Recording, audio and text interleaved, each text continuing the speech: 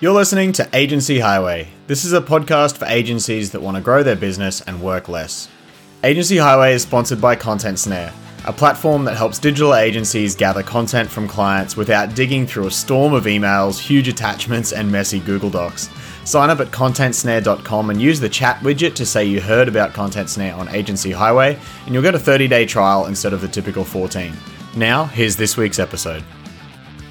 Hello and welcome back to Agency Highway. Today I have a very good friend, co-working buddy and conference buddy, Angela Henderson, joining me. Angela, thanks for coming on.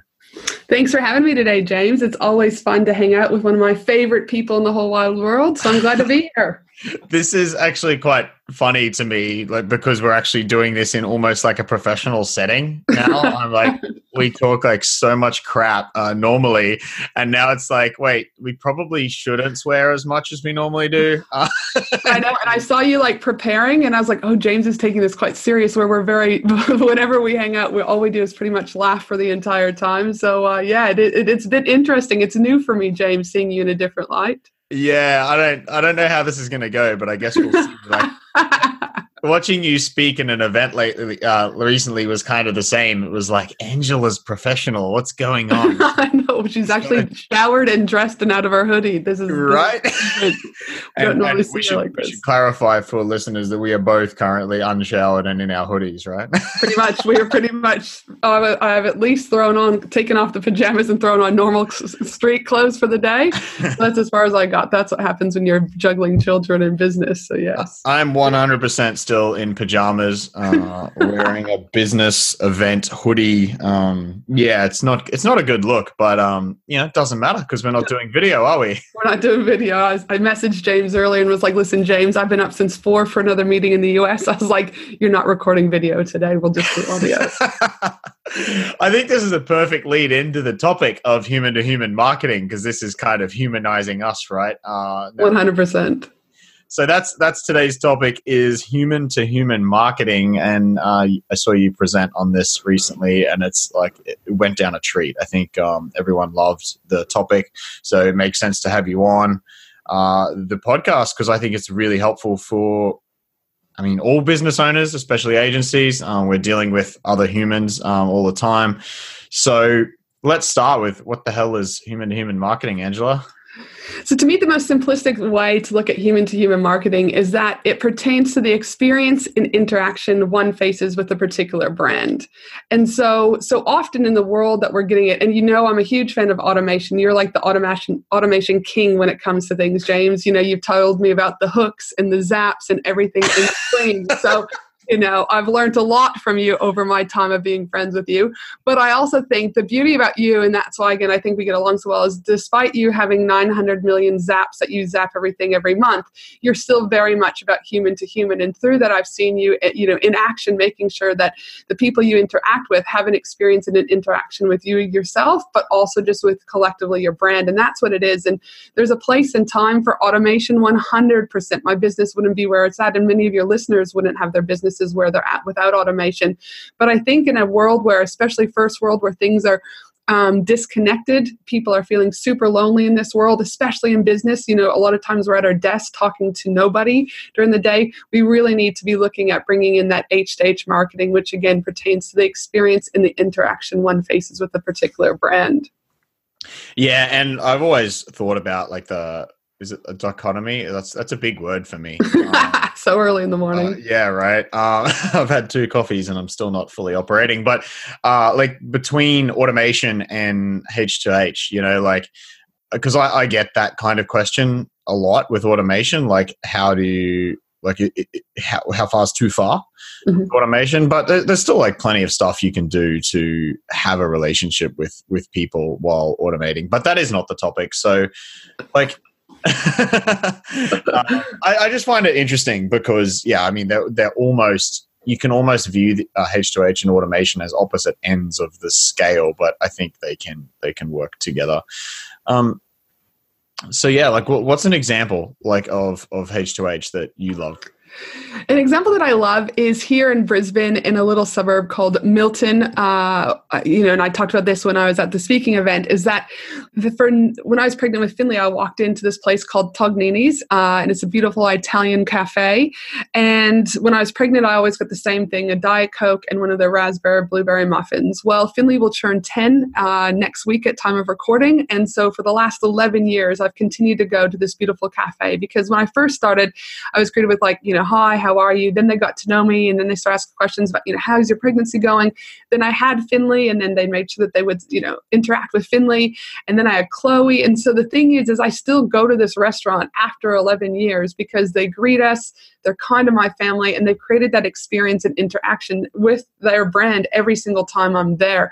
So from the time I walk in to the time I leave, all their staff are always, really hands on deck. How are you? How's the kids? What's going on? Interactive. And that's the reason why I keep going back. And their muffins aren't as good even as they used to be. They don't put as much fruit in them as they used to, However, the thing is I still drive 20 minutes from the Gap to where I live to go to Milton to get that muffin and that Diet Coke 2 to 3 times a week. Wow. Because again, it's just because it's part of, it's part of what I've done. It's probably maybe a little bit routine, but more importantly, I just kind of feel at home when I go there because it's just such a communal area. Yeah. And they've created, so in the easiest way to describe it is what you said, it's an experience that they've created for you that makes you continue to go back because you love dealing with them, even if the product is sort of dropped in quality. That's not a ticket to let you service quality, but totally. But I also believe, there's a saying that I go by, and that is conversation is conversion. And so they've taken the time to get to know me and have repetitively, conversations throughout the 11 years. And because of that, I'm still a paying customer. They're still converting me on every single time. Even their Diet Coke, they charge $4 for a can of Diet Coke. I can go to Kohl's and get a case and it costs me 50 cents. I'm still paying the $4, right? Mm. And there's a quote that I also really like, and it's, I've learned that people will forget what you said, people will forget what you did, but people will never forget how you made them feel. And that's the thing, is they've, for 11 years, have made me feel like I belong at their cafe, that my children belong there.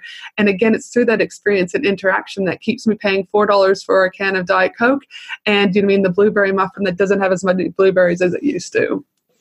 This makes me think a little bit about I'm trying to apply this to sort of agency life where people are working with clients often remotely, so a big thing for me that's made a big difference is Loom, how easy it is now to send a video to someone, because you can just hit reply on an email and go, blah, blah, blah, blah, blah, answer their question.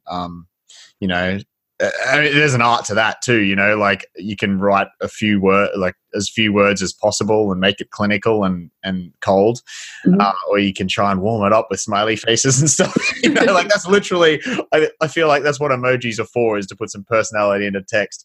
Yeah. But Loom or recording a little video to send to people is just next level, right? It changes everything when they can see you and hear you. Is that a good example, do you think, of H2H? 100%. Anytime that, again, people can start hearing you, seeing you. And again, remember, it's that experience, right? So if they get, say, 10 emails an hour and all of them are text or emojis or whatever, and then all of a sudden they get this video from James Rose in there, they're going to go, you're going to stand out. And that's what we'll talk about in a few minutes about the benefits and why you need to do this. But that's the thing, is that you stand out from everyone else, James. And therefore you've created that experience and that interaction. You become memorable. You've started a conversation, which is going to end probably in a conversion. It might not be right at the beginning, but through time, these little experiences along the way are ultimately warming potential leads or current, people to either upsell them, etc. So it's an important touch points. Yeah. And do you think this can be done on a one-to-many scale? I know in your Facebook group, I see you doing a lot of videos and stuff, and obviously they're not personalized. You're not reaching out and going, hey, James, blah, blah, blah.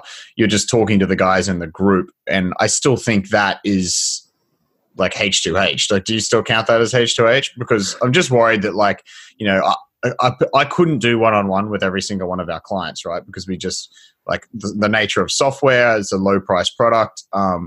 there's just too many clients, right? Like I literally couldn't do it. So is doing this one-to-many okay? 100%. I think it's about, like, again, whatever you can do to do something that's unique and creating that interaction with them. So even though I'll do one-to-many in my Facebook community, the reality of it is when I start seeing people come on board, I've taken time to get to know them. So like if I saw you, I'd be like, oh, hey, James, how's everything going in Brisbane? Have you been skateboarding today? Or there's people down in Victoria. I'm like, hey, everyone, Michelle, how's it going with you and your family? So I've taken time throughout having my group over the years, to really try to get to know people. Yes, there's 5,000 or almost 6,000 people in the group, and no, I don't know everyone, but I do scroll through there. I do try and pick up on things so that I can, comment and have that one-to-one interaction when I'm doing a one-to-many video where I can, and, just making people feel included. And that's a lot of positive emails that I get and feedback from people is, Angie, we're on a video and you noticed me. That's never happened before, Wow. So it's something so simple, but yet if they think about a coach, and that's the other thing is I'll be in other Facebook groups now and people are tagging me left, right, and center, recommending me as a business consultant and coach. And I'm like, who are these people? But I go back and I'm able to track them into my Facebook community. And it's because I've either commented on one of their posts, or I have gone in and I've greeted them on a, live video. It's these little things. It's, again, those interactions that I'm creating because I'm going a little bit further out of my ability to just like copy and paste everyone. That, again, I believe is helping me to get my business where it is and to turn those conversations into conversions. I hate to go all process and automation on you, but when you were talking about scrolling through and like, that I'm into skateboarding and, someone's got a daughter called, Sally or something, like, is this just all in your mind or are you taking notes in some kind of system? Because I feel like I'd forget I'm really bad with minutia. I forget everything. Yep. No, so for me it's pretty much, it clicks in my brain. Do you know what I mean? So I don't have notes or anything. I just am able to go, I kind of like associate. So people who know me know that I'm from Canada. I love the color pink, which I'm actually wearing today. And I love Nutella.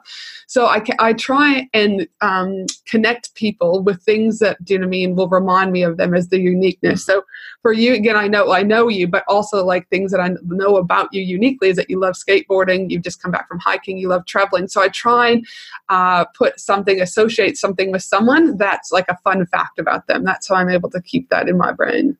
Yeah, nice. That's it's almost like a memory palace type situation going on there, which is a whole other topic. So do you think H2H is different depending on the country? Like I imagine people respond differently to different. I think you have to always be mindful that different countries will do different things just because of, norms, society, hierarchies, female, male roles in each of those countries. But at the end of the day, people are still humans. And I think that's, if you still treat people kindly and respectfully within their own culture and within their own society, I think the power of H2H marketing is going to be equally distributed in those countries, just as long as you're mindful of, what you need to do from a society and norms point of view. So yes, I still think it's extremely beneficial and could be in those countries. Yeah, I wonder, like, for me, I always wonder if, like, some word I'm going to say is going to be, like, in Australia, it just might be a normal word, but then someone in another country might find it offensive. Like, that's always a worry for me. Like, here's a random one I was thinking the other day. Like, I was saying, I was going to say that, like, this experience I had from my digital agency has kind of, like, I was going to say it's like almost given me like PTSD for this kind of thing, but like, I don't know if you can say PTSD because that's like a, pretty, it's like a word, a very specific word for a real problem. And if I'm using that without actually having that problem, is that offensive? So like, listen, I think people, as I talk openly about, I've had depression and anxiety before too, but at the end of the day, like PTSD, I don't think I would never take offense if someone's like, it's like depression or it's like anxiety, but that's just my nature in me. I'm just kind of like, that wouldn't bother me. So I think you will always run the risk that you potentially could upset someone, just by not using the right word. But I always look at that's on them. If they're going to perceive that and make a big deal about it, do you know what I mean? Well, you probably don't want those people in your corner anyways. Yeah, you're not wrong. I'm like I do often think that offense is the responsibility of the person taking offense, but at the same time, I know not everyone is like you and I, in that we just like water off a duck's back, in that we sort of don't care about that. No, it's just one of those things that I just kind of go, there's no point in me wasting my energy or my time into it. If I'm going to, if someone's going out of their way to be mean or derogatory about a particular race, religion, culture, that's very different. But I think if you're just using something in general conversation and context and mean no harm, I just kind of go, why waste energy on getting upset about that? But that's just personally. I wish everyone thought like that, because it's totally not worth spending mental energy and becoming like mad and all that over something so small. I had a really good quote once that was like, anger is like holding on to a hot coal with the intention of throwing it at someone else. Like you're only burning yourself. Yep, 100%. To me, taking offense is exactly the same. Like you're literally just burning yourself. I couldn't agree more. And I think that, again, that's a whole probably another topic, but people's success and failure in business, I'm a firm believer, is it's on them. It's on no one else. But yet so many people will try to blame people. Now, don't get me wrong. I'm not saying if you've got a shitty web developer, if you've got a shitty product, or you're producing a shitty service, right? There is that onus. But if you're genuinely doing what you're supposed to do in the role that you're signed up to do, so many people will just blame other people for the outcomes. But yeah, that's a whole nother probably topic, James. I could love this. We could just like go on and like 100,000 tangents. What is back on topic right now? Like, what's the next like H2H thing that people need to know? I think for us, I think it's important for those listeners to maybe understand what the benefits are around H2H marketing. And so maybe because some people might be sitting on the fence about it, and then others might go, I'm not 100% sold. And I guess one of the things that I always kind of start off with is the benefit, and it's something so simple but yet so true, is that most recent studies have concluded that your customers are human.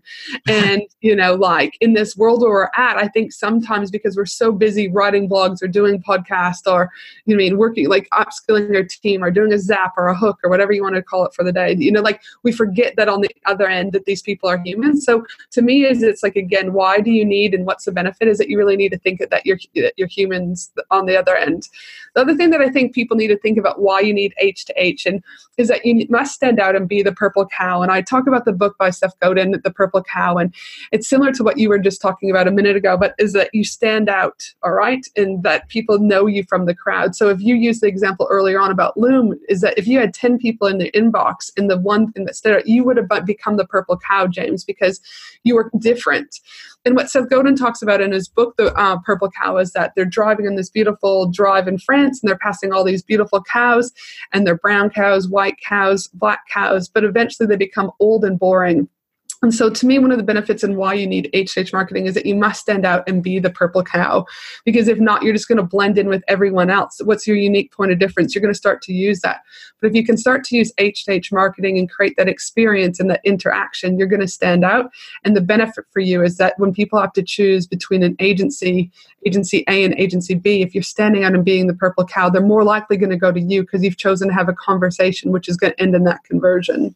Yeah, and this is especially massive in agencies because it's a question I get all the time. What is a differentiation point? And it is very hard to differentiate yourself as an agency. Like if you're doing SEO, so 20 other agencies, within the 3 blocks of you. So, and there's so many agencies providing all the same services. And I mean, it's usually pretty obvious when there are really bad ones that you want to avoid. But for the most part, I think people do business with people, right? 100%. Yeah. So standing out from a personal level is pretty key, and it's very big in agency land. Very key. And I think, again, it's, so super simple in my opinion, but I think because we've gone, automation is so also equally super simple once you have it set up, that I think we feel like that human to human is going to be so much more work, when the reality of it is again, you throw a Loom, it takes you 2 minutes to record and throw it in an email. Like it's not that much harder really, but the outcomes that you potentially can gain from that are so much right? Or this doing what everyone else is doing. So again, that benefit of being the purple cow. And I also think reason 3 why you need that H2H marketing is that, emotional motivators drive consumer behavior. And when you drive consumer behavior, again, you equal that sales. So again, this is also, an overall strategy of our business to incorporate H2H marketing. It's not just, yes, you know me, James, I'm a very good person, I'm a caring person, I'm this, but I also know that I need to make money to feed my family. So if I have to choose a strategy, I'm much going to choose H2H marketing because that falls in with who I am and what I naturally stand for. But equally, I know it's going to, those emotional motivators that I'm touching with people are going to lead to growing solid credibility, community, authority, and ultimately end in sales. So those are a few reasons why I think you need that H2H marketing and some of the benefits that are with that. Yeah, I'm just sort of thinking about like my experience. I was on a phone call with someone the other day, and they said they felt like they knew me through video and stuff, and that I really enjoy that. And I think like you, the thing I like most in business is that human part. And it's almost like all the automation and processes and stuff that I'm doing are so that I could spend more time just talking to people because I love that part of business. I guarantee though, there are people listening that don't like talking to people at all. I don't know if that's 100% of the time. Like for me, I go through phases where I'm like, I just don't want to talk to anyone. I don't want to deal with humans at all today. Everybody sucks. Yep. And sometimes I think that's, again, but when you have that insight, I think it is like, you don't have to show up every day from a human to human, right? There's different elements that you could bring in, like when I onboard people, for example, for my group coaching program, again, and I don't get hundreds of numbers. So let's be really honest. They'll be in groups, say 15, 20, sometimes 30, depending on the intake process for that. But I will pick up the phone and I will call everyone, right? And I remember when I was on my way to the Maldives for my mastermind last year, with a mutual friend of ours, I was in the Singapore airport, and it was only 10 people in that time. The 8 people didn't even answer their phone. So this is the other thing. You also have to remember that doing things like this, people are going to freak out if they don't even recognize your phone number. So it's actually taking you 30 seconds to pick up the phone, leave them a message, and hang up. And they're still going to get human to human. But the 2 people I did pick up the phone, one was like, this Angela who? No, this isn't Angela. Like people, no, who is it? And they thought I was pranking them because they didn't actually believe that I was, going to pick the phone and call. And the second person was like, no, and you're on the way to the Maldives. There's no way that you can possibly be calling me. And I'm like, I'm in Singapore. I'm using Skype credit on my phone through the internet to call you to say hello, right?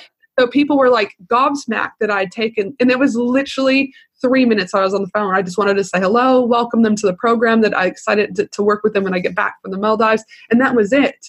And I've heard them talk about that with other friends and people. Like those stories continue because of the experience and the interaction I created by taking time to make a 3-minute phone call. Yeah, and a lot of the time it doesn't need to be that time consuming. Hey, one thing that I've had with all our software businesses so far, there's been 3 of them that actually made it to market, but every single one of them, people have been like, your support's amazing, right? Mm-hmm.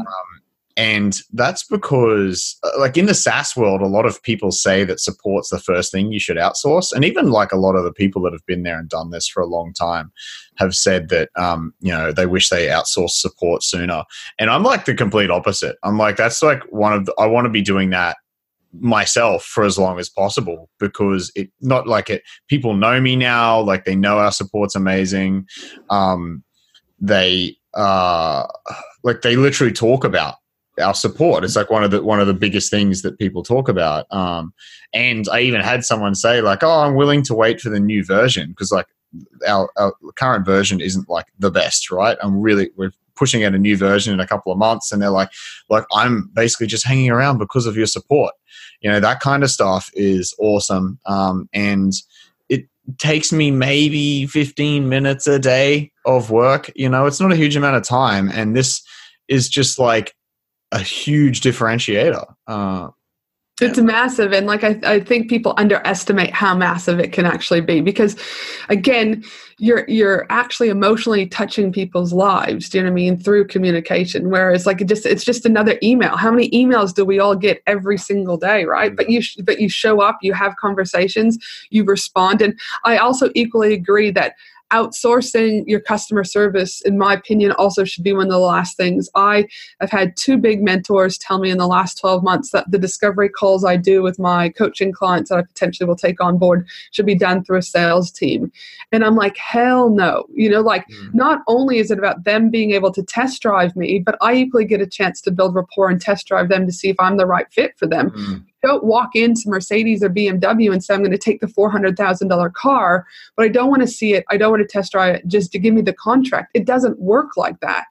So especially in, higher ticket services, you need to have more touch points. So for me, I'm with you. Customer service and that beginning of the sales process, wherever that is, I want to be a part of it. Now, I'm not to say that that's going to be as intense as it is now throughout my whole business career. But right now, for the last 9 years of being in business with my first business in here, I am the forefront of that customer service. And I'm okay with that, where so many gurus are telling me I shouldn't be. But I'm, it's working for me. So it's working for you. You know what I mean? So I'm just kind of like, I kind of push back on some of these gurus because I'm like, what could your business maybe look like if you did do this? Like, could you be doubling it? I don't know, but yes. And it's becoming a massive point of differentiation because as the barriers to entry drop and anyone can go into business and anyone can hire like a random VA to do quote unquote do support, like having good support and like as the product owner or like the service, like the actual person, like in the airport, that story where like they're like, what actual Angela is calling me? Like that is such a way to stand out now because people are expecting stuff to be automated. Yeah, well, exactly right. And that's why like people just assume, that I've removed myself completely out. But I don't want that. And I think big businesses too, have a lot to be said that even if they hopped on an Instagram story once in a while, like the CEO of Qantas or, some big food chain, I reckon the community and loyalty that they would continue to, have and potentially embrace would just be crazy for their sales. But no one that I know is doing that at this, none of those big companies, like super big companies. Oh yeah. But I would love one company just to take it on board and just test it for a year because I reckon they would stand out and be the purple cow for sure. Yeah. And this is actually sad, but I remember seeing something recently where a company did do this and it was a big one, but I've completely forgotten. I think one example though is Elon Musk. Like everyone, like he's right in there with all these like social media and stuff. Podcasts, do you know what I mean? Like he is very present, especially when that horrific incident happened with those kids, where I can't even remember what country. Gosh, that's bad. But, where he like created the device to be able to get them out. Like, that was really amazing to see that he was trying to be proactive, come up with a solution. He had the resources and like that's, those stories stick with us. Right. Yeah, absolutely. One that's this is total side note. Another podcast actually is How I Built This. I find it really interesting because they generally interview CEOs or founders of really big companies. Like I think Shopify was there recently, and like it really humanizes them. Like you just hear like these guys are like absolutely killing it, obviously, and they're just like another person talking on a podcast. And yeah, so like it really does stand out. I remember so many stories from that podcast, like the guy that was behind Compaq Computers, Belkin Cables, like how they started as a cable company and like all that sort of stuff. It was just like, yeah, super cool to hear like that human side of these big businesses. But it's interesting. So like you said, it would be interesting then to take that to the next level. So they've come on for a podcast. It might be an hour podcast, right? Yep. Then those beautiful stories should be blended throughout either their websites or out through their social media. Like I would love to be able to hear that continuity of that story be weaved throughout because that's what would make it memorable for me to stick with them and go, oh yeah, did you know that this is how they started?